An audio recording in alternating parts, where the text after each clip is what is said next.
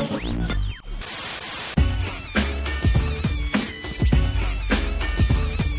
up? Welcome to the Danny Picard Show, Wednesday, April 29th, 2015. Broadcasting from the Beantown Athletics Studio here in Dorchester, Massachusetts. A busy week, a busy weekend.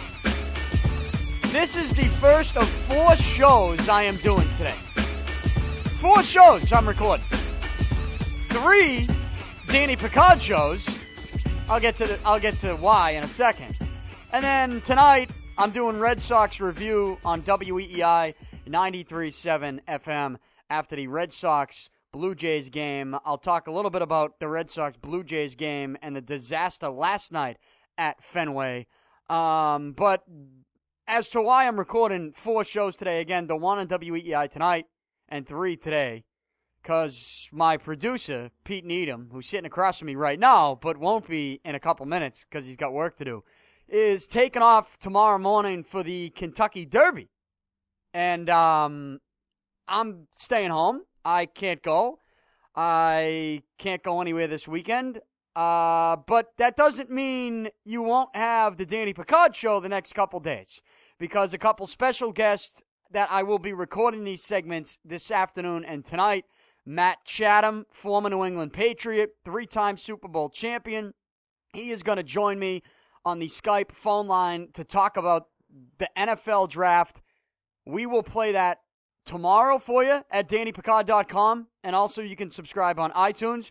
And then Friday's show, which I am recording later tonight, will be with Ken Casey of the Dropkick Murphys. Both of those shows will be brought to you by Violent Gentlemen. Make sure you go to violentgentleman.com today. But, so I'm recording, and then I'm doing this show right now, this morning, and giving you the Wednesday edition of the Danny Picard Show. So I got these 3 I'm recording today, and then tonight on WEEI. So, Pete, this is the last thing you get to say all week, because I know you're going to go take off back and do some screen printing in the back. So, you got anything to say to the people as I sit here and we'll be recording? Not so much to the people. I do need to get your pick for the Derby, though. For the Derby? Yeah. I have no pick for the Derby. I need it by the end of today. You've been hot. You've been very hot. Well, I guess I'm going to wait till Friday. I know you cooled off a No, little bit. I'll wait till Friday's show. I'm talking about me and you. You need to tell me. No, you can listen. You can.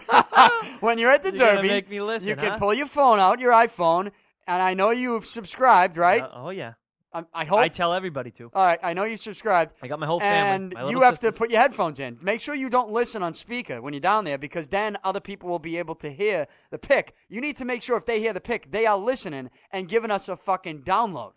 Okay? We need downloads. I'm sure that I'm going to be listening to the show down at the Derby. Yeah, that's exactly what you're going to do. On a bachelor party while you're at the throwing. Derby. Are you going to be down throwing beers off the guy who runs we were just talking about this. Do they this. still have that? We were just talking about this. I have lethal accuracy, and I will probably kill somebody if they let me chuck a bear at someone.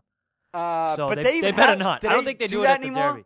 Is it the Derby? I thought it was like the Preakness that they did it at. But either way, I know dudes get rowdy, so. So are you gonna be? I'm hoping Are you gonna watch the dares Are you gonna watch the Mayweather Pacquiao fight at the Derby? Like, you already have a place at the Derby where you're gonna watch the fight? Not at the Derby. We're supposed to get on a bus back on a. So we're actually going to Nashville, getting on a bus early in the morning on Saturday, going down to the Derby, and then after the Derby, getting back on a bus and heading to a place where we're supposed to watch the fight at. So. And it's a joint bachelor party. It is, yeah. Southie and Dorchester unite. Buddies of mine, buddies of yours, Yep. Leo Rusk, Ryan Driscoll, right? 2 bachelor parties, joint bachelor parties. I wish I could be there. I wish I could go. We all wish you could. It's just the show must go on. It can't happen. It cannot happen. The show must go on, and the money needs to be made somehow. In with the Danny Picard Show. So the only way we do that is by continuing to broadcast. And also this weekend, it's a big weekend for me doing Red Sox pregame shows for Red Sox Yankees inside the Red Sox, inside the WEEI studio at Fenway Park. So the studio at Fenway, last weekend I did my first one, or 2 weekends ago, inside Fenway, and I'll be doing the Red Sox Yankees pregame show, especially Sunday Night Baseball. I'll be doing that pregame show inside Fenway Park. So even though I'd rather be at the Kentucky Derby and partying with you boys and watching the fight that night, in Nashville and then at the Kentucky Derby. I am thrilled to be able to do Red Sox-Yankees pregame for Sunday Night Baseball for WEEI inside of Fenway Park. But right now, I am inside of Beantown Athletics. Pete, you got to go do what you got to do, and I begin to rattle off now 3 shows for you today. But again, you'll be listening to Thursday's show tomorrow and then Friday's show on Friday. But I can't give my Kentucky Derby pick until Friday's show, which means I'll give it later tonight. Right? I'll give it later tonight. And when I give it later tonight, I can't guarantee you that my Kentucky... See, I felt really good about my NBA picks. Right? And I stayed away. I stayed away from the NBA picks last night.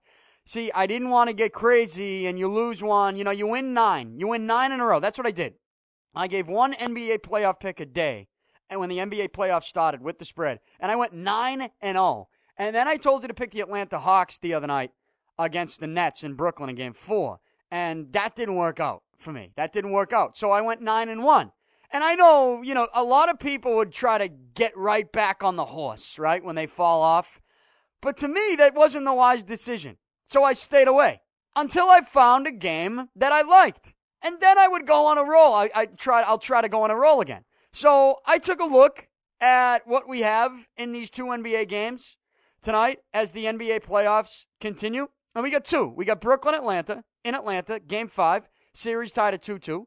And then we got Portland in Memphis, Game 5 of that series. Memphis leads 3-1. Now, Mike Conley Jr., obviously with the injury, the facial fracture. We'll see how long he is out for, but I don't expect him to play in this game tonight against Portland. That's a tough loss for the Grizzlies. But at the same time, I'm going to stay away from that game. Brooklyn, Atlanta, it's been really changing. 9.5 I saw this morning, then 9. Now it's 8.5. The Atlanta Hawks are an 8.5-point favorite. Here's news for you. I know this isn't the most exciting pick of the day, but I'm staying away. You want advice? I'm trying to give you realistic advice, and I hope that goes over well based on the fact that if you want to come to me for a pick, for this show for a pick, at least know that I'm being brutally honest with you about it. If there's something I like, I'll give it to you. If there's something I don't like, there's only 2 NBA games. I don't like either of them. I tell you, here's my honest opinion. Stay away. Stay away. Stay away from the NBA games tonight. I told you to stay away last night too. San Antonio Clippers, that game, game number 5, right, in LA. I didn't know. I had no idea. I picked the San Antonio Spurs to win the series and win the championship. I'm sticking with that, but I didn't know. I wouldn't have been surprised if the Clippers won last night and the Spurs go on and win in San Antonio and then win Game 7. I would put my money on the Spurs in Game 7, even if they fell behind 3-2 in this series. But that is not the case. The Spurs win it last night. They have a 3-2 series lead now going back to San Antonio. And it is all really because DeAndre Jordan got called with an offensive goaltending call with about 4 seconds left in this game. Blake Griffin, the Spurs had a 1-point lead. The Spurs had a 1-point lead. 108-107. Clippers, 6.8 seconds, I believe. They inbounded from right in front of the bench. And they gave it to Blake Griffin. Nice play call. Blake Griffin takes it down the lane, kind of puts a floater up, bounces off the rim. It's bouncing up and down. Is it going to go in? Is it going to go in? Well, we never really got a shot. We never got a chance to find out if it would go in on his own because DeAndre Jordan jumped up and tipped it in and made sure it went in. Problem is the ball was not falling off the cylinder, and that's goaltending. That's goaltending. When you watch the replay, if DeAndre Jordan never touched that ball, was it going to go in? Yes, it was going to go in. And you know what? That's not even an opinion. If you watch the way, it's similar to they made a goaltending call. Remember on SMU in the NCAA tournament, early in that tournament? And the ball was so just chucked up. It was UCLA, right? UCLA? Yeah, UCLA was playing with house money in that tournament, trying to make a run. But they should have never won their first game. I believe it was their first game. The kid just chucked one up from behind the three-point line, and the SMU player jumped up and caught it. But it looked like it might have gotten a piece of the rim. Now, it was to the right of the rim, and it was clearly not going in. Did it have a chance to hit the rim? Yes, I think it had a chance. The SMU player in that game never gave us a shot to find out. But it might have nicked the rim a little bit, but the ball was never going in. The ball was never going in the basket. It just wasn't. It wasn't going in the basket. They called goaltending. And I guess you could look at that and you could say, well, you could use the same logic with DeAndre Jordan and say, well, you shouldn't have called that because the ball was going to go in anyways. You're going to take a point away in the game, essentially, away from the Clippers because the Clippers would have taken a lead if they count that basket. Well, I think the difference between the two shots is this. The shot that was thrown up from in the UCLA-SMU game, in which the SMU player jumped up and grabbed the ball before it even touched the rim, we don't know for sure if that was going to touch the rim. And the one about the Blake Griffin shot already had hit the rim and was bouncing up above the basket. So I do think there's a difference there. I do. But did the refs make the right call based on the rule? Yeah, they made the right call. They made the right call. And I don't know what DeAndre Jordan is actually thinking. I really don't know what he's thinking. I don't know what DeAndre Jordan is thinking right there. Because I get that he's aggressive and he's a guy that, is up on the rim and it's a big play and it's a huge shot because it's basically the game-winning points. But you got to make sure that ball is falling off the rim and falling away from the cylinder before you decide to tip that. And he did not make a wise decision. Clippers lose this game because of it, and the Spurs take a 3-2 series lead. And that's the way that series now going back to San Antonio. I would pick the Spurs to close it out. I would. I would pick the Spurs to close it out in 6 games. And if they do, which I expect them to, they now move on to face the Houston Rockets because the Houston Rockets last night beat the Dallas Mavericks 103-94. The Rockets close out that series in 5 games. We already have Golden State. They swept New Orleans, so they're waiting around to see if Memphis can close this series out tonight. And then over in the East, as I mentioned, Atlanta, Brooklyn, that series tied at 2. Their Game 5 will be tonight in Atlanta. And the winner of that series will play the Wizards. The Wizards are waiting around to see who they play. And then Cleveland is waiting around to see who they play. The winner of the Chicago-Milwaukee series.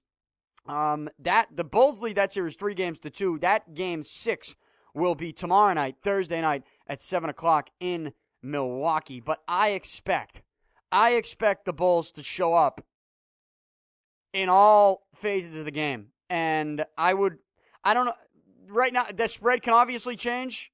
The spread can obviously change in the Bulls-Bucks Game 6 that is going to be in Milwaukee. But if I had to put my money on it right now, what the spread is right now, 3.5, this is a game I think I would consider taking the Bulls. I do. I think the Bulls have a statement to make. I think they will make it. Obviously, a poor performance in the last game, and I can't see Milwaukee forcing a Game 7 here.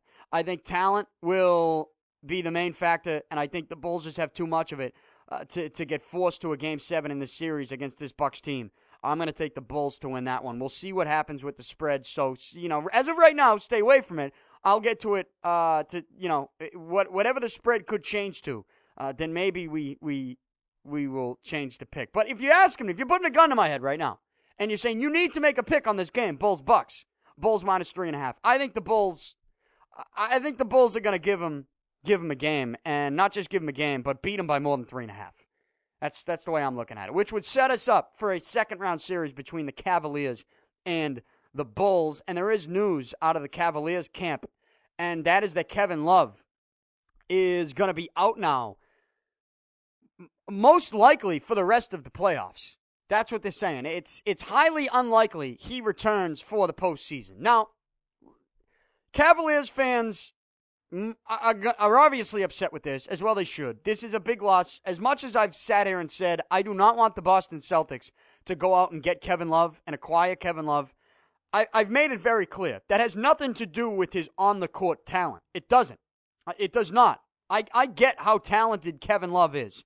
I get the type of rebounder he is. I get that he spreads the floor out, spreads the defense out, and makes you cover him behind the three-point line, and he can hit that shot. I get it. He's a double-double guy. I understand what Kevin Love brings to the table, what he brings to the court, especially for this Cavaliers team that looks to open the lane for a guy like LeBron James or even Kyrie Irving, right? I understand all that. I understand what he does. I get his talent level. Whenever I knock Kevin Love in the last couple months and the last week, it has not been because of his talent. It's been basically because of his personality.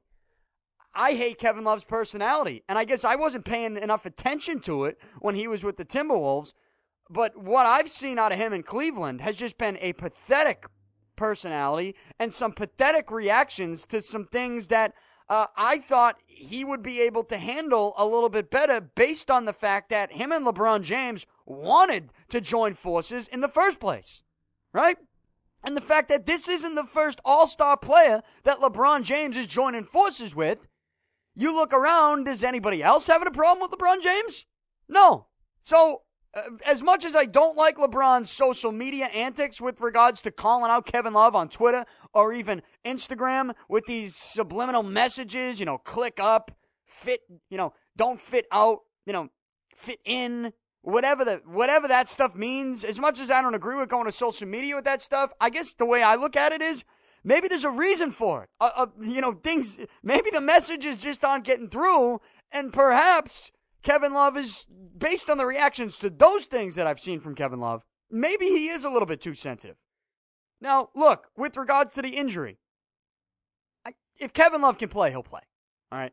If Kevin Love can play, he'll play. So I know that I tweeted something out the other night about how I know for a fact there are some NHL players who are playing with more severe shoulder injuries than Kevin Love's, right? Guys that will need shoulder surgery. It's known they're going to need shoulder surgery. They are playing in the Stanley Cup Playoffs right now. I know for a fact. And I tweeted that, I tweeted it not really wanting to knock Kevin Love, but basically try and do my best to defend Kelly Olynyk. Because Olynyk's getting threats. And especially now where they hear Kevin Love, highly unlikely he returns for the postseason. Olynyk's, taking some heat. And some people saying some nasty things to the kid. And I've tried to defend him a couple ways. The tweet that I sent in which I talked about knowing actual NHL players who are playing with more severe shoulder injuries than Love's. Fact. I'm not, that's not me knocking Love. That's me just telling you facts. And basically trying to defend Kelly Olynyk for a second. The other way I defended Olynyk was basically by saying, I don't think he did it on purpose. I think he created contact on purpose, but I don't think he purposely went out and said, I'm going to dislocate this guy's shoulder. I mean, again, if you think that, you're clueless. It's an unfortunate incident. It's an unlucky situation for Love. It's an unlucky situation for the Cavaliers. They obviously could use him. They obviously want him. I think they need him. But it's highly unlikely, they say, he'll return for the postseason. Does that mean he's definitely out for the postseason? See, here's what I think happened, honestly. And now, again, this is not a knock on Love, and this is not me trying to give my diagnosis for the injury that I have not seen the actual MRI of. I haven't. I don't know the extent of the damage. They say surgery is a possibility. Well, I would think, here's what the Cavaliers should do. And this, you know what? This might be, I think ultimately this is going to come down to the player. This decision ultimately comes down to the player, what I'm about to say, is if there's a healing process for an injury like this, which they're obviously leaving the door open to, then in this playoff run, in which the second round hasn't even begun yet, and in fact you still have first-round playoff games going on, there certainly is time for the wait-and-see process with regards to letting the healing process take place and not rushing to surgery right now. Because these things can heal. Shoulder injuries can heal. You can have separated shoulders, dislocated shoulders. They will tell you level, grade 1, grade 2, grade 3. Even grade 2, they'll say you can have surgery or you could let this thing heal. The healing process might take a while. It's different for every person. And it's different for the extent of every injury and the extent of the damage in the ligaments in the shoulder. It's going to be different. But certainly, there is an option for you to possibly let this thing heal on its own. Now, there's always the option that you give it time to heal, and maybe it doesn't heal the way you wanted it to, and at the end of it, you say, well, you know what? Surgery might be your best bet. You get 4 to 6 weeks down the road, you say, you know what, it hasn't really improved. Yeah, the damage is, you know what? We're gonna need to repair this with surgery. That decision could come. But I think ultimately right now, for the next couple weeks, and maybe even the next month, that's going to be the decision on the player. That's the decision on the player. Kevin Love has an option for player option for next year. And, I don't know if he'll look at it and say, if I don't go back to Cleveland and I become a free agent, if I don't have shoulder surgery now and I wait and then I eventually need it, is that going to affect the money that I get in free agency? Right? Is that going to affect that? Based on the fact that this season for Kevin Love statistically has been one of his worst seasons. Not to say that he's had a brutal season or a bad year, but statistically it isn't the best. And you combine it with the guy who might be going into next season with damaged goods and might not be able to start the season on time. This might be stuff that's in his head. This is stuff in the head of a businessman who's a professional athlete. I can tell you that. And I'm being careful to not use this stuff as a knock on Kevin Love, because I will never knock a guy for doing things to go out and get the money and get the big contract. But certainly, if you're Kevin Love, there's a decision that at some point he's going to have to make. Do you have surgery?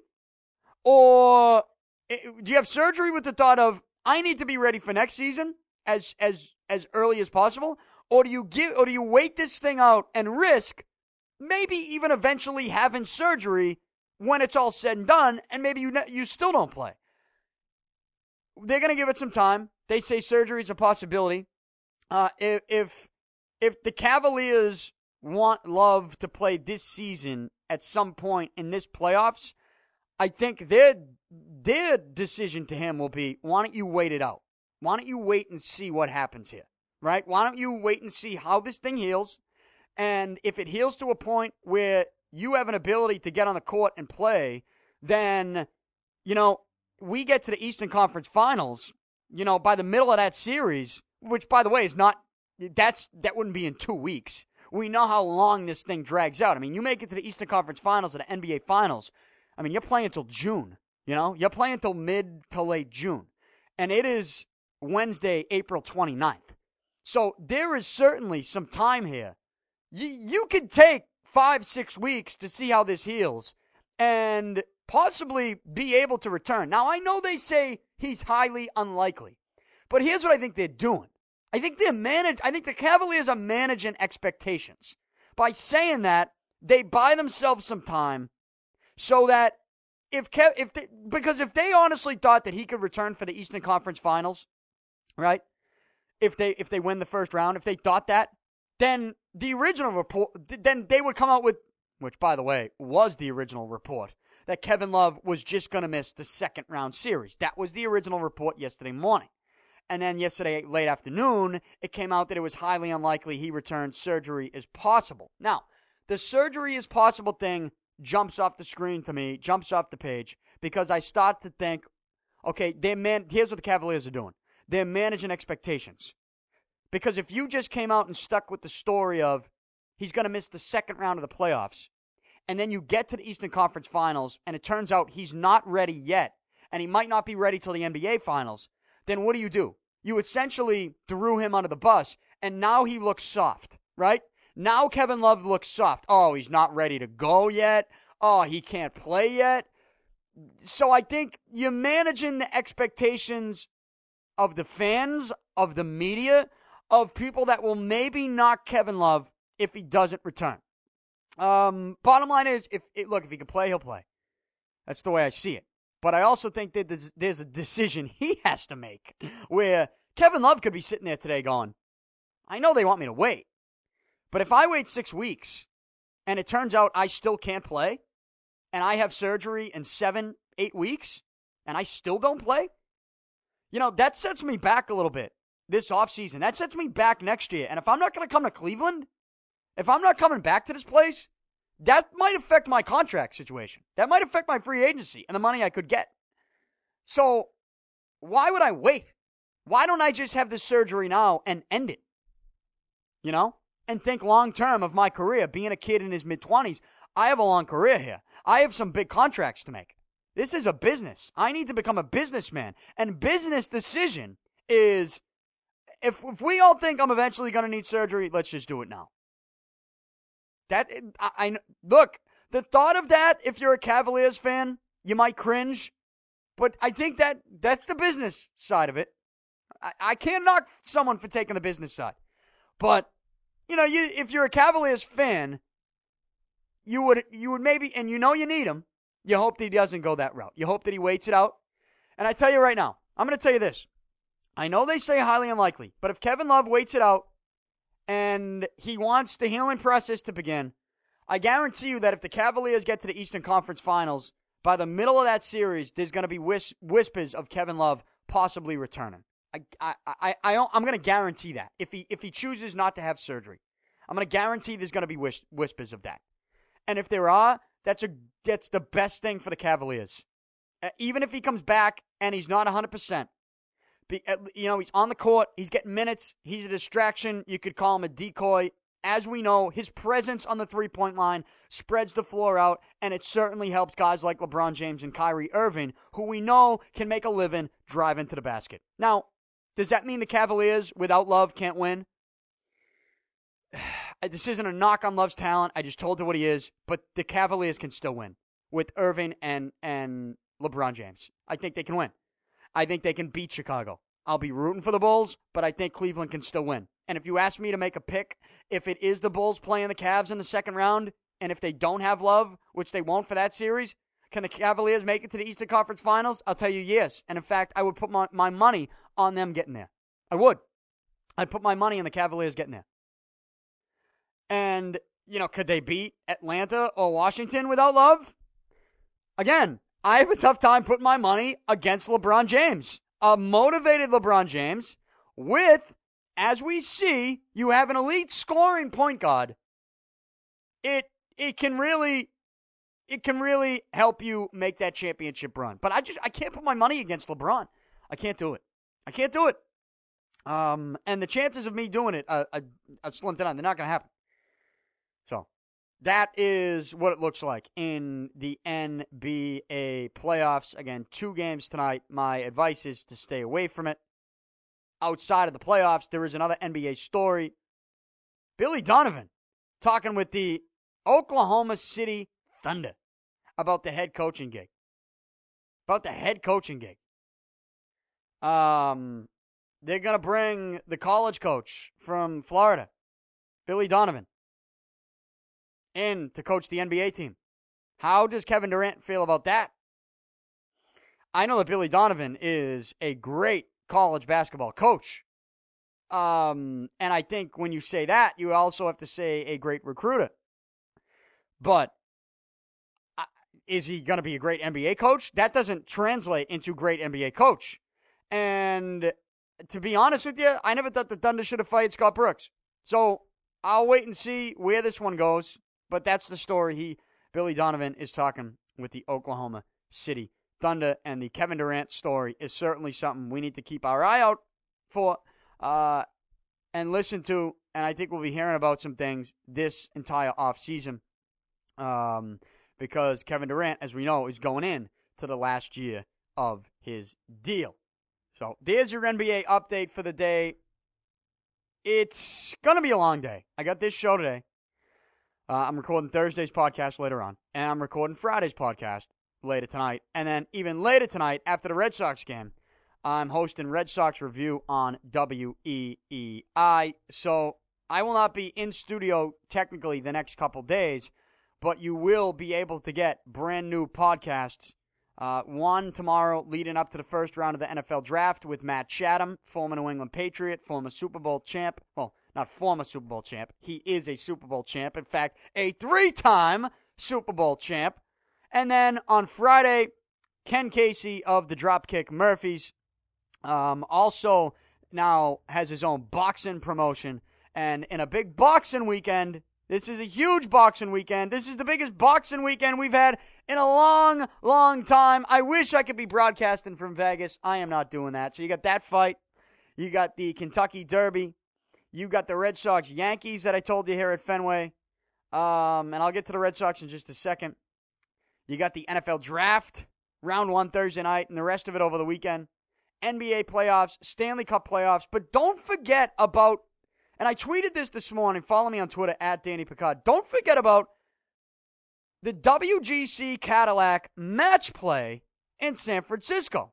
Don't forget about that. The World Golf Championships Cadillac match play. This is, and I get that golf talk might not be up your alley, so I never sit here and break down every single tournament. You know, we talk Masters when it happens because it's a big tournament. I'll talk about the major tournaments. If there's a storyline with one of the top dogs, if there's a McIlroy story or a Spieth story, heck, Tiger Woods is still a huge name, and he had a good tournament at Augusta a couple weeks ago. If he's in the news, we'll talk about it. I don't break down every tournament, but certainly one of these tournaments that I think, which is not a major, that is newsworthy, that I think is different for the, if you're somebody that doesn't watch golf, or I'll say, if you're not a season ticket holder to the PGA Tour, like if you don't sit there and watch golf every weekend, which I don't really expect you to do, but let's say every once in a while you got nothing to do on a Sunday and you know you want to watch the last couple holes for a couple guys that are battling for a first place finish. You do that, or maybe you'll watch Sunday at a major. You're not really a season ticket holder, right?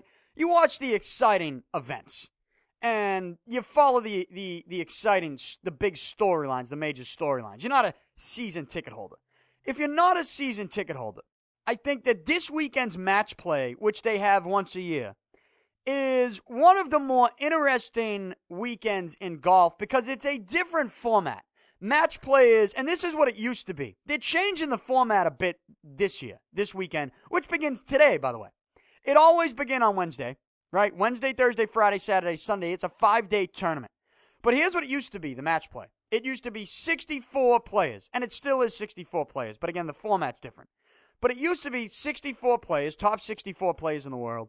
And it's it is like the NCAA tournament brackets. You get match play. So you get, for instance, McIlroy versus Jason Duffner. That's going to be round 1 in Group 1 here. You would have that match on Wednesday.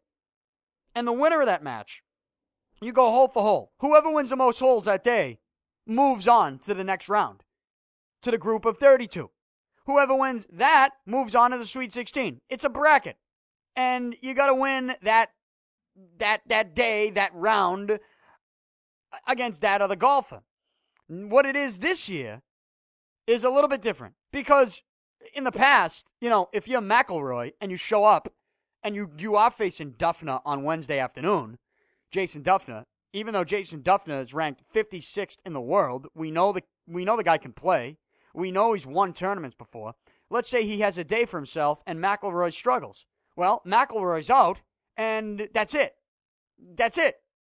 That isn't necessarily good for the brand, and that isn't necessarily great for the sport, for people who might want to tune in to watch Rory McIlroy. So they're going to change the format a little bit.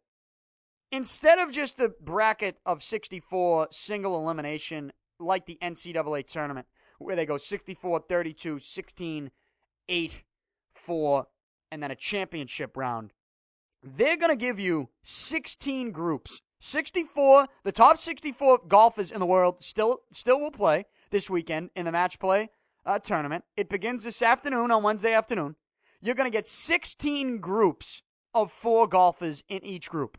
And it's going to be a round-robin tournament. So, for example, at 4 o'clock today, Bubba Watson will face Jimenez. And is it Jimenez or Jimenez? We haven't figured that out. Everybody says it differently. So, Watson versus, how about this? We'll go Jimenez. Jimenez. Bubba Watson will face Jimenez. They'll tee off at 4:10. Louis Oosthuizen will go up against Keegan Bradley at 4:20. That's Group 4. Wednesday, Thursday, Friday, these guys will all face each other by the end of Friday. So Watson, tomorrow, I don't know the actual schedule, but he'll face, on one of those days, Oosthuizen. And then on the next day, he'll face Keegan Bradley. That's the way it's going to work. And whoever does the best out of those matches will move on to the final round of 16, which begins on Saturday. So and then in the final round of 16 on Saturday, what you'll then have is that'll be the match play. Bottom line is, hole for hole, whoever has the most holes, you win, you move on to the Elite Eight. That's it. But it begins with a round-robin style, a round-robin format, which is different. In the past, it was just top 64, single elimination, that's it. You get beat in the first round, you're done. You're going home. You're not playing again. That's the way it worked. But now it's going to work a little different, and I think that's good. I think it's good. I'm undecided on overall if it's what's best. Because I did like the drama of you either win or go home, even on day one. But I also can understand the temptation of wanting to see everybody for the first 3 days. And that's what you're guaranteeing now in this new round-robin format. You're guaranteeing that you see Rory McIlroy for 3 straight days. It's a guarantee. Wednesday, Thursday, Friday, McIlroy will be playing in this tournament. Where in the past, perhaps he has a tough day on Wednesday, and that's it. It's over. You're guaranteeing you're seeing these guys. And I do think that's a good thing for the sport. That's a good thing for the tournament, right? But what I also thought was good was the intensity of, even on Wednesday, being a must-win match against somebody else, right? Or the possibility of that 16 seed beating the 1 seed like NCAA March Madness. That's kind of lost its luster. You won't get that until Saturday now. You won't get that type of drama maybe until Saturday. So I need to see how it plays out. It's the first time they're going to do this. I need to see how this plays out before I completely judge whether or not I like the new format. As I told you, I liked things about the old format, and I like things about the new format. So I have mixed emotions. How do I actually feel about it, and what will be my end result decision on whether I like the new format or not? I'm going to wait and see till it plays out. I'll let you know on Monday how I feel about it. Working on a special guest for In Studio on Monday as well. So I'll keep you updated on that. But you can't forget about the match play this weekend. Basically, you're gonna have to play 7 rounds of golf between today and Sunday to win this match play. Where in the past, when you just did the single elimination, 64 guys and the brackets like NCAA tournament, you only needed to play 6 rounds to win. So instead of 6, you got to play the extra round because of the round robin that you have. But I mean, I'm fine. I'm fine with that. The fact that you add another round, it's another round of golf. The match play is exciting. Unfortunately, you don't get the official match play like I like it until Saturday. But again, I'll wait and see how it plays out before I completely judge. Certainly, the way they're going about it, the round robin, is better for the sport with regards to guaranteeing us that you'll be able to see someone like McIlroy play for 3 straight days. It's a guarantee. Not to say that he wouldn't have won a couple rounds anyways if they did it the old format, but it's not guaranteed. At least now it's guaranteed. McIlroy will be playing today, he'll be playing tomorrow, Thursday, and he'll be playing on Friday. Will he be playing Saturday, Sunday? We'll wait and see. The top guy in each group advances to the final round of 16, which will then be brackets and really single elimination there. So big weekend. What else do we got? We got anything else? Am I missing anything else? No. Red Sox, Yankees. As I said, I'll be on WEEI over the weekend from the Fenway Park WEEI studio, which is exciting for me because Red Sox, Yankees is a huge rivalry. Now, if you look at the standings today, the Yankees enter the day in first place with the 13-8 record, 2 games ahead of the Rays, 2 games ahead of the Red Sox. The Yankees did get some bad news last night. Masahiro Tanaka will go on the 15-day DL. And I know they say 15-day, and you say, well, that's really not a long time. But if I listen to what the injury is, forearm, wrist, right? That you don't like to hear that stuff. You don't like to hear that. And Tanaka, we talk about the UCL a lot with him and that injury. They say 15-day DL right now, but would you be surprised now that you finally hear it? And now that he's finally put on it, would you be surprised that maybe there's more to come with this? I know I wouldn't be. Yankees should hope that that's not the case. They are in first place right now.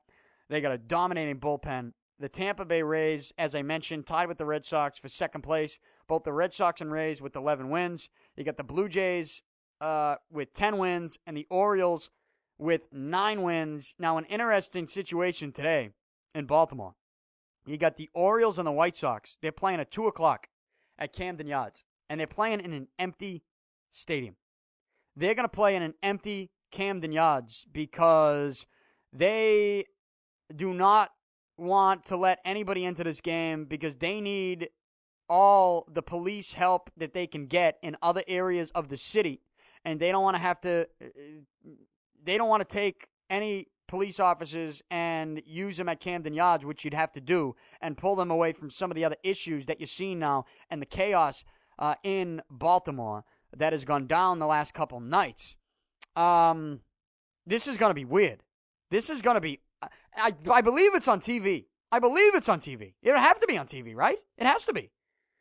I mean, if you're going to have a baseball game and it's going to count in the standings, I'm not saying it's on national TV, but the local. Like if you're a White Sox fan, you want to watch the White Sox game, it's going to be on TV, right? On their radio. Orioles. What is their station? Masson? M-A-S-N? Gary Thorne going to be doing the call for that game? I would think so. You don't need cops to let them in, do you? Maybe I'm wrong, but I assume these games are going to be on TV radio for the local aspect of it. So this is going to be weird. And with TV radio, and you have microphones down in the field, I know that we've seen spring training games played in quiet ballparks and with not a lot of people there, but there's still people there. There's still some noise. I heard that they're not even going to use walk-up music for these guys in this game. They're just going to play it and get it over with. It's just awkward. I understand the reasoning behind not letting fans in. If you can't have cops there, you obviously can't have any police at the stadium. You can't let anyone in. But I guess my question is, why can't you have police there? I know that, and again, I know what's going on in Baltimore. But at the same time, I mean, if you have a ticket to the game, you have a ticket to the game. And to me, I guess I look at a baseball game, and with all the stuff that's going on in Baltimore, as if maybe that could be some type of escape or some type of getaway for some people. Because, let's face it, as much of the footage that we see in Baltimore of these just absolute idiots looting and rioting and causing fires and cutting the fire hoses for the firemen. I mean, how stupid is that? How stupid do you have to be to cut a hole in a hose for a fireman? I mean, you have a beef. The reason that you're trying to prove you're doing this is because you have a beef with police. How stupid do you have to be to know that, you're not cutting the hose of a cop? And first of all, the reason that they're doing this, most of these people aren't even doing it for that reason. They're just doing it to do it. Right? They're just out there rioting to riot so that they're able to go in a store and loot and steal and create chaos and light fires. And they now have an excuse to be able to throw a rock at a cop. Or they think they do. It's foolish what's going on right now in Baltimore. I can understand anger, but rioting? That doesn't solve any issues. It doesn't. I mean, you heard the Ray Lewis piece, and say what you want about Ray Lewis, about his history, about his life, about his background, about things that have happened in his life off the field, or may have, allegedly, may or may not have happened. Whatever. Say whatever you want. His message on that Facebook video, he's right on the money. He's right on the money.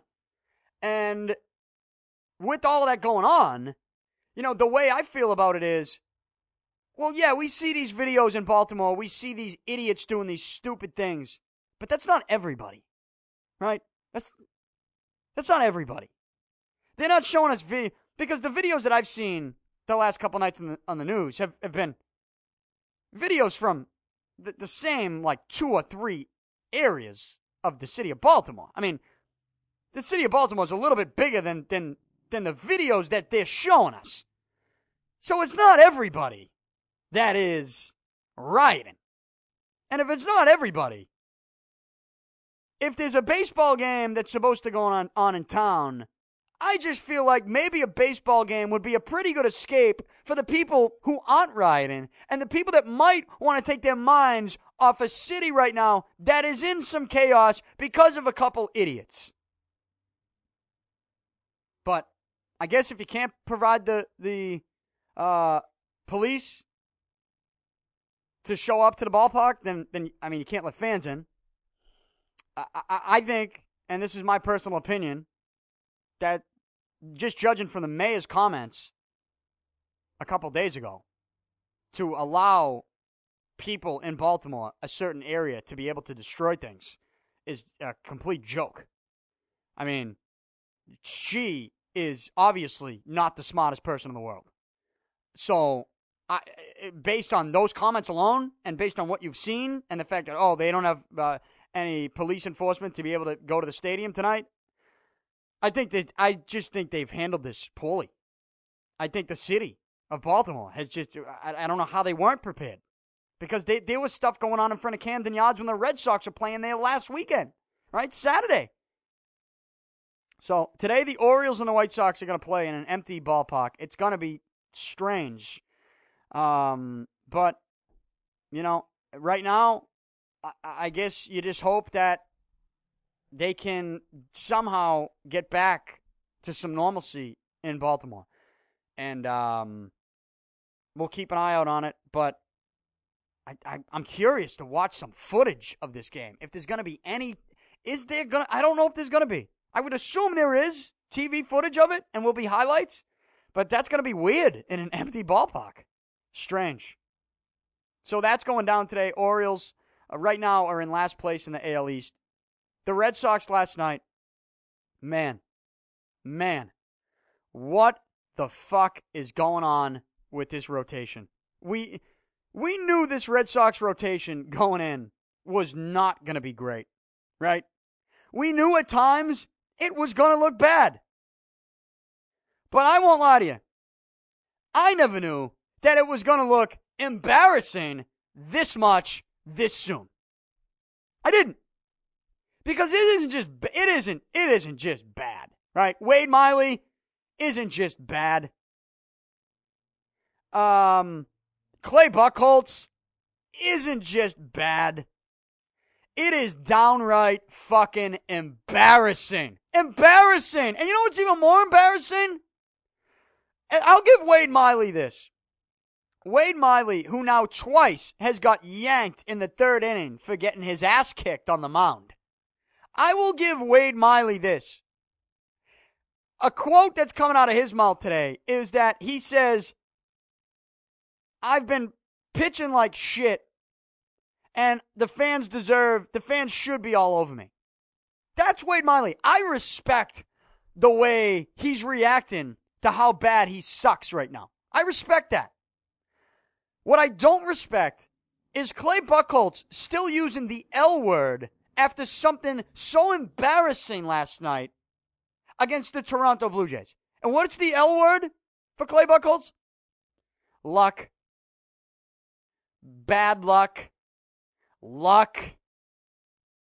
Give me a fucking break with the luck. Here's a quote that pissed me off from Clay Buchholz last night after this game. After Clay Buchholz against the Toronto Blue Jays last night got yanked in the third inning, allowing 6 hits, allowing 5 runs, 4 of them earned, walking 1, striking out 4. Again, this third inning, after the Red Sox get 4 RBI singles from the top 4 guys in their lineup, or, no, I'm sorry, Bogarts got one of them too in the second inning. Bogarts, RBI single. Mookie Betts, leadoff man, RBI single. Dustin Pedroia, number 2 hitter, RBI single. David Ortiz, number 3 hitter, RBI single. 4-0 Red Sox lead going into the top of the third. What does Clay Buchholz do? He allows RBI single, sac fly, RBI single, RBI single. I mean, he was terrible. It wasn't just terrible. It was embarrassing. What happened against the Yankees in his second start was embarrassing. What happened last night against the Blue Jays was embarrassing. 2 2/3, 5 runs, 6 hits, 62 pitches. Yanked in the third. Embarrassing. You know what he says after it? Here's a quote from Buchholz. It says, quote, "I don't think there's a lack of work going into it. It's sort of snowballing right now. We have to find a way to stop that. Don't have a whole lot of luck on our side right now. The balls that are hit, like I said, are finding holes, and seems like every ball that we hit are right at people. So, got to buy time and just work. Work harder and go after them next time." The sentence, you know what? Now that I read it again, for like the 25th time this morning, I have a problem with 2 sentences. Because one, he uses the L word, luck, when it comes to himself and his own pitching staff and the results. 2, now that I read this again for the 25th time, there's something else that jumps out to me that didn't necessarily jump out to me when I only focused on Clay Buchholz. But this jumps out to me right now. This is just jumping out to me. And this is pathetic. He says in this quote, "It seems like every ball that we hit are right at people." I got news for you, Clay. When you went into the third inning last night, your offense that you just said hits balls right at people wasn't hitting balls right at people. Bogarts, RBI single. Mookie Betts, RBI single. Dustin Pedroia, RBI single. David Ortiz, RBI single. 4-0 Red Sox lead. You take the mound in the third inning, you get knocked around. You didn't just suck. You were an embarrassment. And you should be up there talking to the media saying the same shit that Wade Miley's saying, which is, I'm pitching like shit, and I deserve to be knocked right now by the fans. That's what you should say. I would respect you more. This has come, by the way, to give you a background on where I stand with Clay Buchholz, there is no one that's ever had this kid's back more than me. You know, when the going was tough 2 years ago, that whole season, when he began the year 14-1 with an ERA under 2, and then he got hurt, and people were rolling their eyes and making fun of him and saying that he couldn't, people were calling him a pussy. They basically said that he wasn't tough enough, or he just doesn't have the physical makeup to be successful in this league, and they continued to knock him at the beginning of last season. Nobody had this back. Honestly, I think I was the only person in the media, local and national, that had the kid's back. That said, well, wait a minute here. What he showed us at the beginning of 2013 was pretty special. And there's no way that was a fluke. It went on for too long for that to be a fluke, right? It did. It went on for too long for that to be a fluke. So I'm going to let this kid deal with this injury, heal up, and when he's ready to go, he'll be back, in 2014. Now, 2014 came around. Obviously, we know how that went. There was a point in time where even I, Clay Buchholz's biggest supporter, had to no longer defend him because it sucked so bad. Right? It was a point in time where you realistically can't defend a kid anymore. But you go into this season and you say, well, I mean, he doesn't deserve to be the opening day starter, but I'm not going to get too worked up in that because at the end of the day, that's just the title. And if you look at now how the rotation looks, technically you could look at it and say, well, okay, Joe Kelly pitched fifth in the fifth game for the Red Sox. But now as the rotation has moved on and the games are being played, you can make the argument that the rotation goes like this. Joe Kelly, Buchholz, Porcello. Right? Now, Rick Porcello is going to be on the mound tonight against R.A. Dickey, the righty, the knuckleballer, throws a hard knuckleball. You'd like to think that the Sox can do some damage against him. Dickey just let up 8 runs over 4 2/3 innings in his last start against Tampa Bay. And I think the Red Sox should be able to get a piece on a couple of these pitches and put them into the monster seats. Right? I think they should. They should put up some runs tonight against Dickey. And Porcello, he's going to let up. I mean, just the Rick Porcello stat line, 6 innings, 3-4 runs. But I think the Red Sox, that's a winnable. I think the Red Sox can win that game. If Porcello, to me, only gives up 3, maybe you get an outing from him where he gives up 2. But the bottom line is this. Clay Buchholz, forget about Porcello for a second. Clay Buchholz is a guy who, I'll give him credit, the previous 2 outings started to show me that he was becoming not someone who was reliable, not yet, but someone who was getting close to proving to be at least reliable for this rotation. And reliable, using the word reliable with Clay Buchholz this season, if you could do that, I think a lot of us would accept it. Based on what we saw last year and based on, the end of the previous season. I think we would accept being able to use the word reliable in the same sentence as Clay Buchholz with this Red Sox rotation. The problem is last night, just like that night in the Bronx not too long ago, was embarrassing.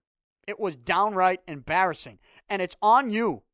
The guy who's been part of this rotation and this organization for a couple of years now, longer than anyone else in this rotation, it's on you to turn things around and figure this thing out. And clearly, Clay Buchholz does not have it figured out. And it's not just bad, it's embarrassing. And that's why when I have to read a quote from him today that says, we don't have a whole lot of luck on our side right now. The balls that are hit are finding holes. That comment is almost as embarrassing as the performance Clay Buchholz gave himself last night. So, how does he figure it out? You're asking me to figure out how Clay Buchholz figures it out? This is honestly an answer only he can give.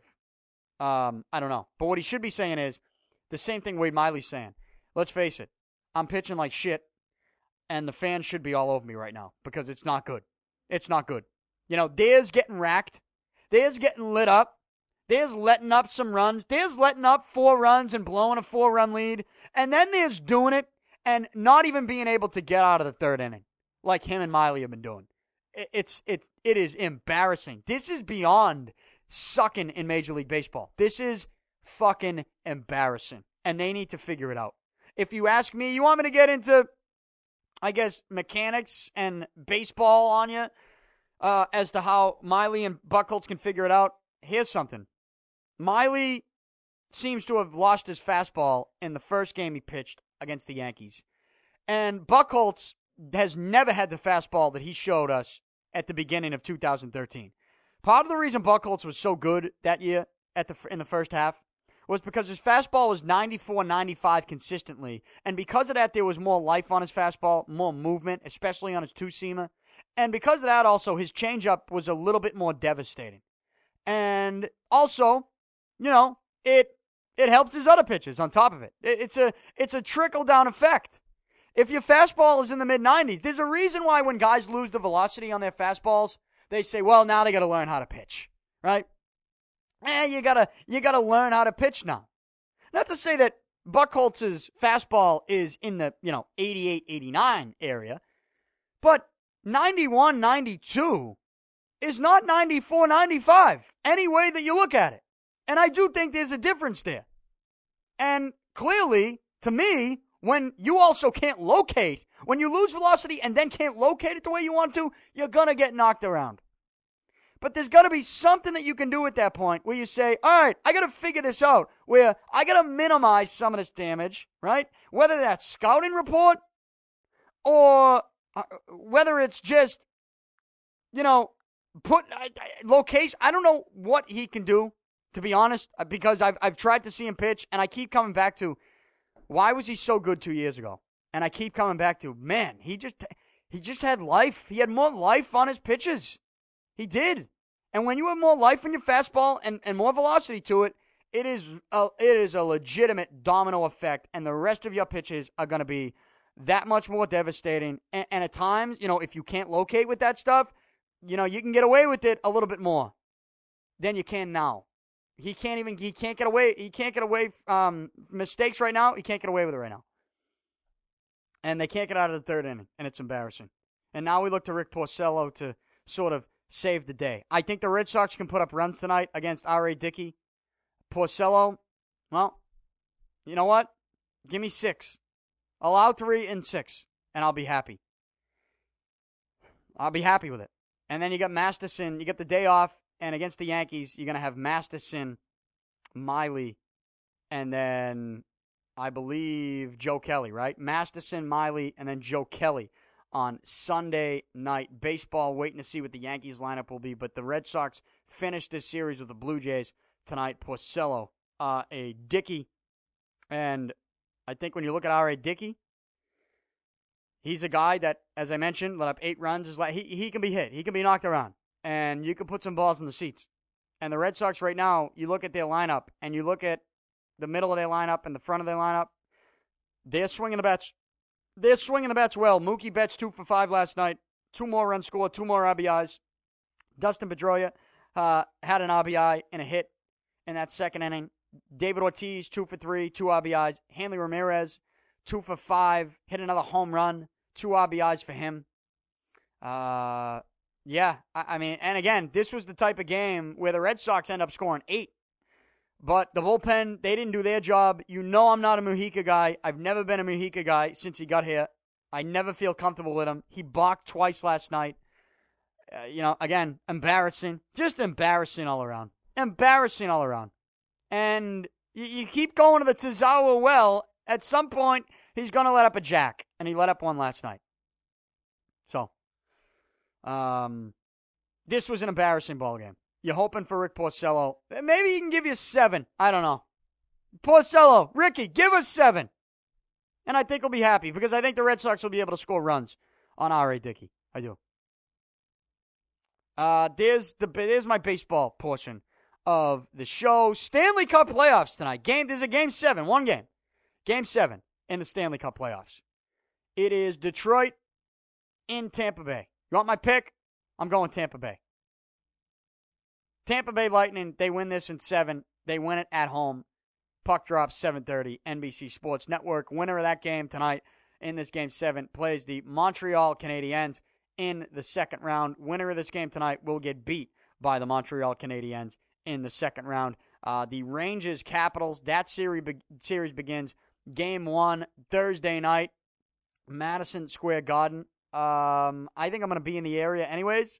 So I possibly could be at that game. We'll see what happens. As you know, with the Bruins not in it, no horse in the race, I've become a Rangers fan, really, because I'm rooting for Kevin Hayes and Keith Yandel to hoist La Coupe Stanley. And, buddies of mine, so I'm rooting for them.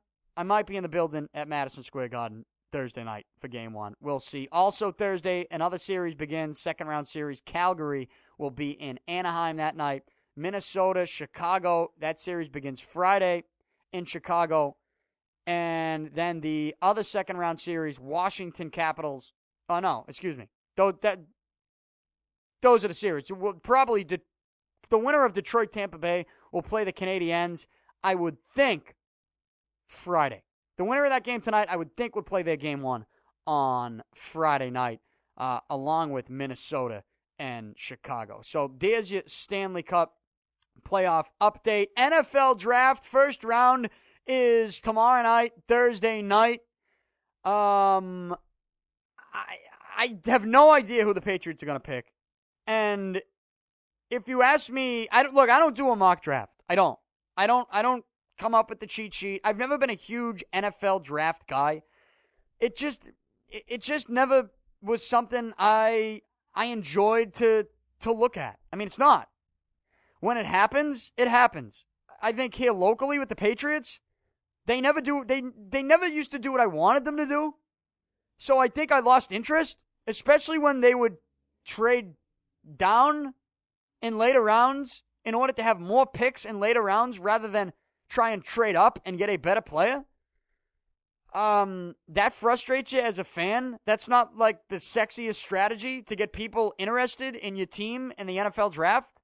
So, and then I covered the Patriots for a couple years, so I was part of the coverage where I wouldn't go. Now, the draft this year is in Chicago, right? It used to be in New York City. I never would go to New York City, but I would go to Gillette Stadium while covering the Patriots, and what would happen was the Patriots would make their pick, and we'd have a conference call with that player probably about a half hour after each player got picked. So I did that coverage. So I did a lot of searching bios of the guy after he gets picked. But every single one of those picks, I can honestly say that I never knew who the Patriots were going to pick. I never knew what they were going to do. I've never known what the Patriots are going to do. There are some people that get it right. Like last year on this podcast, and he wrote for Barstool Sports at the time. Now he works for WEEI and writes for WEEI.com. A friend of this show, Jerry Thornton, got it right with the Easley pick, with the Dominic Easley pick, right? The lineman, defensive lineman, had some knee issues, but the Patriots took him, and Jerry Thornton got that one right. You know, not many people get this stuff right. He is somebody who gets it right. So if you want the correct pick, go see what he has to say, but I'm not going to sit here and give you any predictions on what the Patriots are going to do with regards to names. I guess if you ask me a position of need, we look at cornerback and say, yeah, they lose Revis, get a cornerback. I would rather see them somehow sign. I mean, I know they signed a couple veteran corners, but I think when we look at the cornerback position with this Patriots team, I think it is what it is. I think these are the guys they're going to roll out. They're going to hope that Malcolm Butler can be somebody that can, and you say take a step to the next level. I mean, what's the next level after making the best play of your career and the biggest play of your career? I still think the window's open on his career. I'm not sure what he's going to be for an entire season. Not sure what he's going to be if they do make him a top dog corner. We have to wait and see. I'm not ruling out that he's a success. I'm not ruling out that he's a successful number one corner. But I'm also not ruling out that maybe he never pans out to be that. I need to wait and see with him. Let's let the kid play before we make any judgment on Malcolm Butler.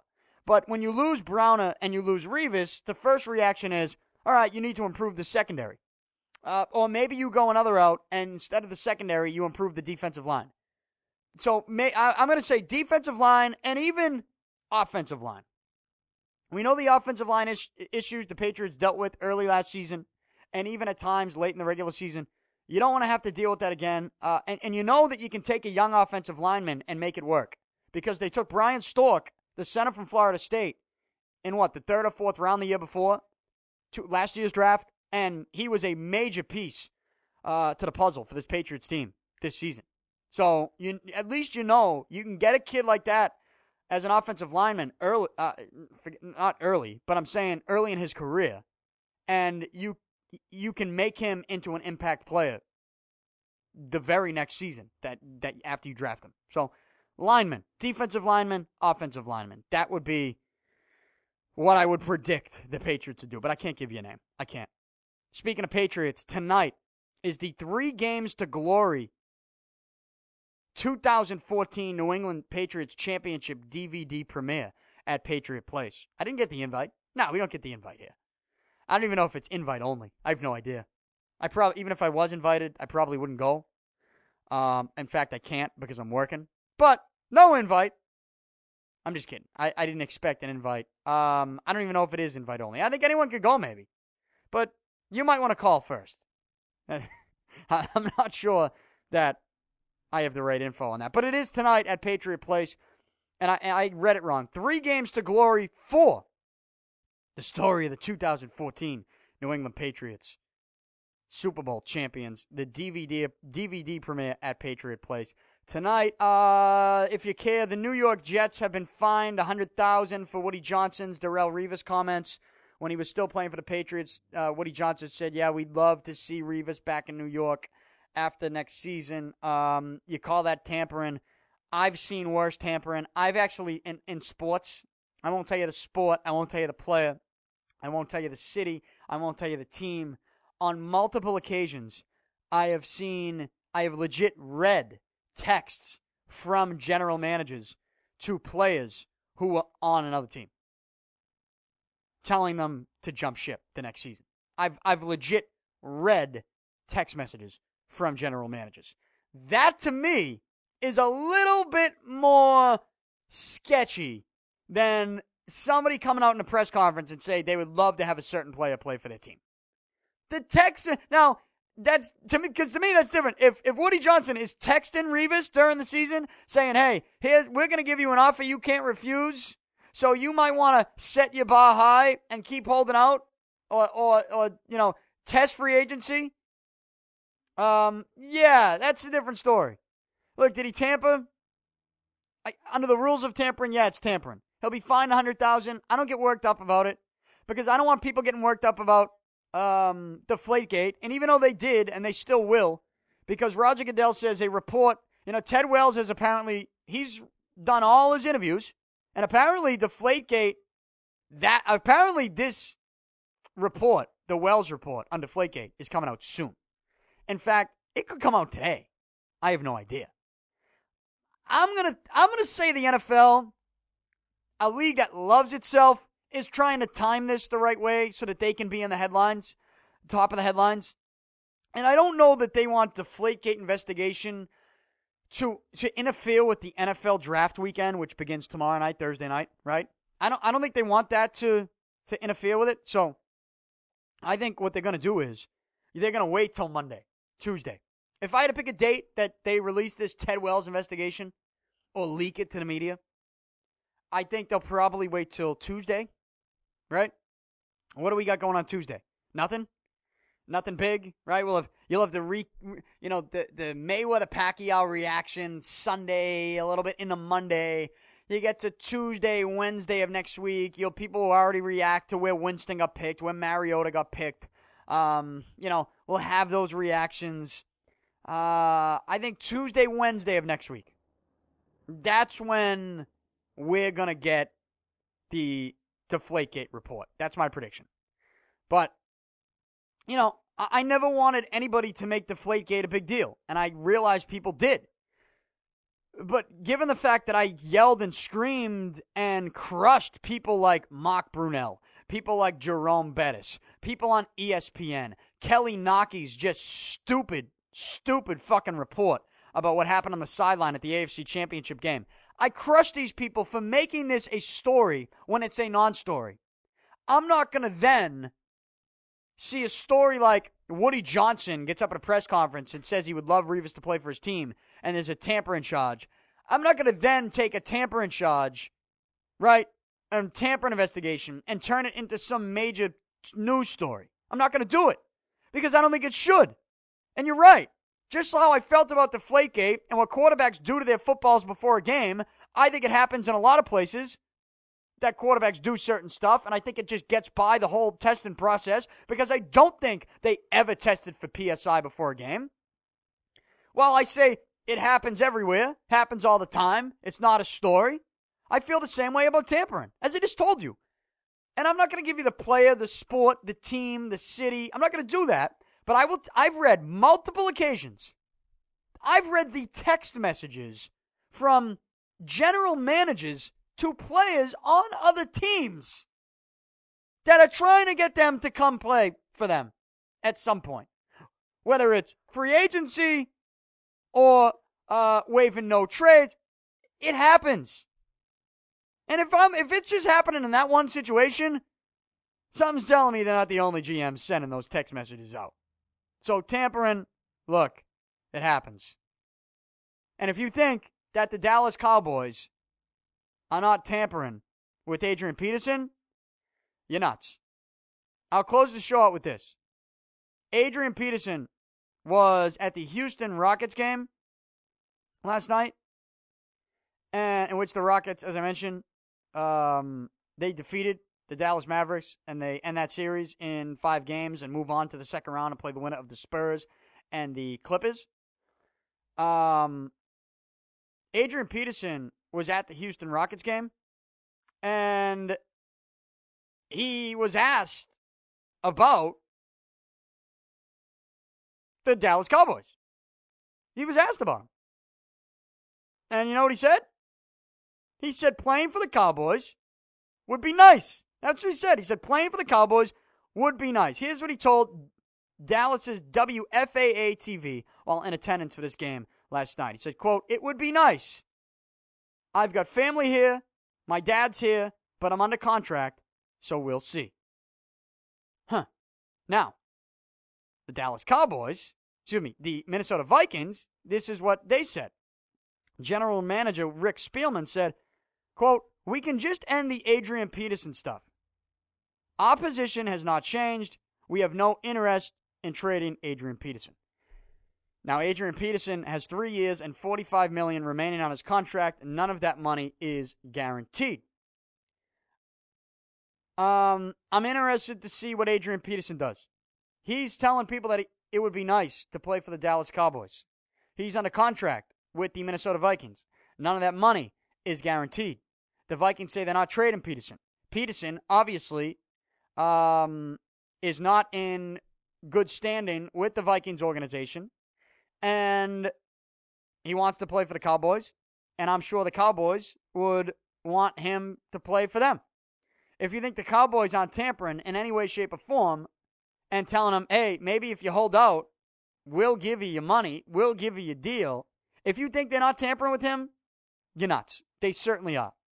And I have a feeling that it's inevitable. We're talking about some type of Adrian Peterson holdout and then some type of Adrian Peterson trade to the Cowboys. I think it's inevitable. I think it's going to happen.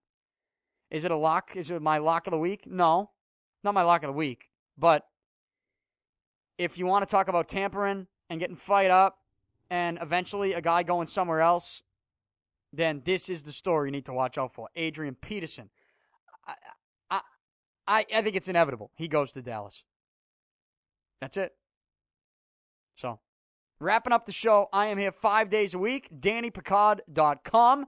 You can also listen on iTunes, subscribe to the show on iTunes, also on Stitcher if you don't have an iPhone. But regardless of what type of phone or tablet or device you're using, you can listen to each and every show on TuneIn, whether they go to the TuneIn website or the TuneIn app. And again, DannyPicard.com. Follow me on Twitter, @DannyPicard. Like me on Facebook. Tomorrow's podcast, do a little NFL draft talk leading into round 1 with former New England Patriot and 3-time Super Bowl champion Matt Chatham. He's been a guest on this show multiple times. I'll bring him on again on the Skype phone line. And then on Friday, Ken Casey of the Dropkick Murphys. He will join me. Ken Casey of the Dropkick Murphys will join me on Friday's podcast. We'll talk fights. He's got a new boxing promotion. We'll get into maybe even a little bit of his music. We'll talk some Boston sports, some of the top storylines that are out there. So we'll finish up the week on a strong note. And guess what? I'm recording all that stuff today. So I apologize if there's something. I'm going to do everything in my power to be as timely as possible. But if there is something that sneaks through the cracks and makes it not so timely, don't jump all over me about it. And make sure you listen to me tonight, WEEI. I'll be doing Red Sox review. So this is Wednesday. The next couple shows you listen to, keep in mind, also recorded on this Wednesday, April 29th, but will be for the next couple of days. So officially, I guess, I'll break down all this stuff. I'll break down the fight. I'll break down the NBA playoffs, the NFL draft, the Stanley Cup playoffs, even the WGC Cadillac match play in San Fran, and the Kentucky Derby. I will break that all down for you on Monday. Again, tomorrow, Matt Chatham, and then Friday, Ken Casey of the Dropkick Murphys. I'm out. Talk to you soon.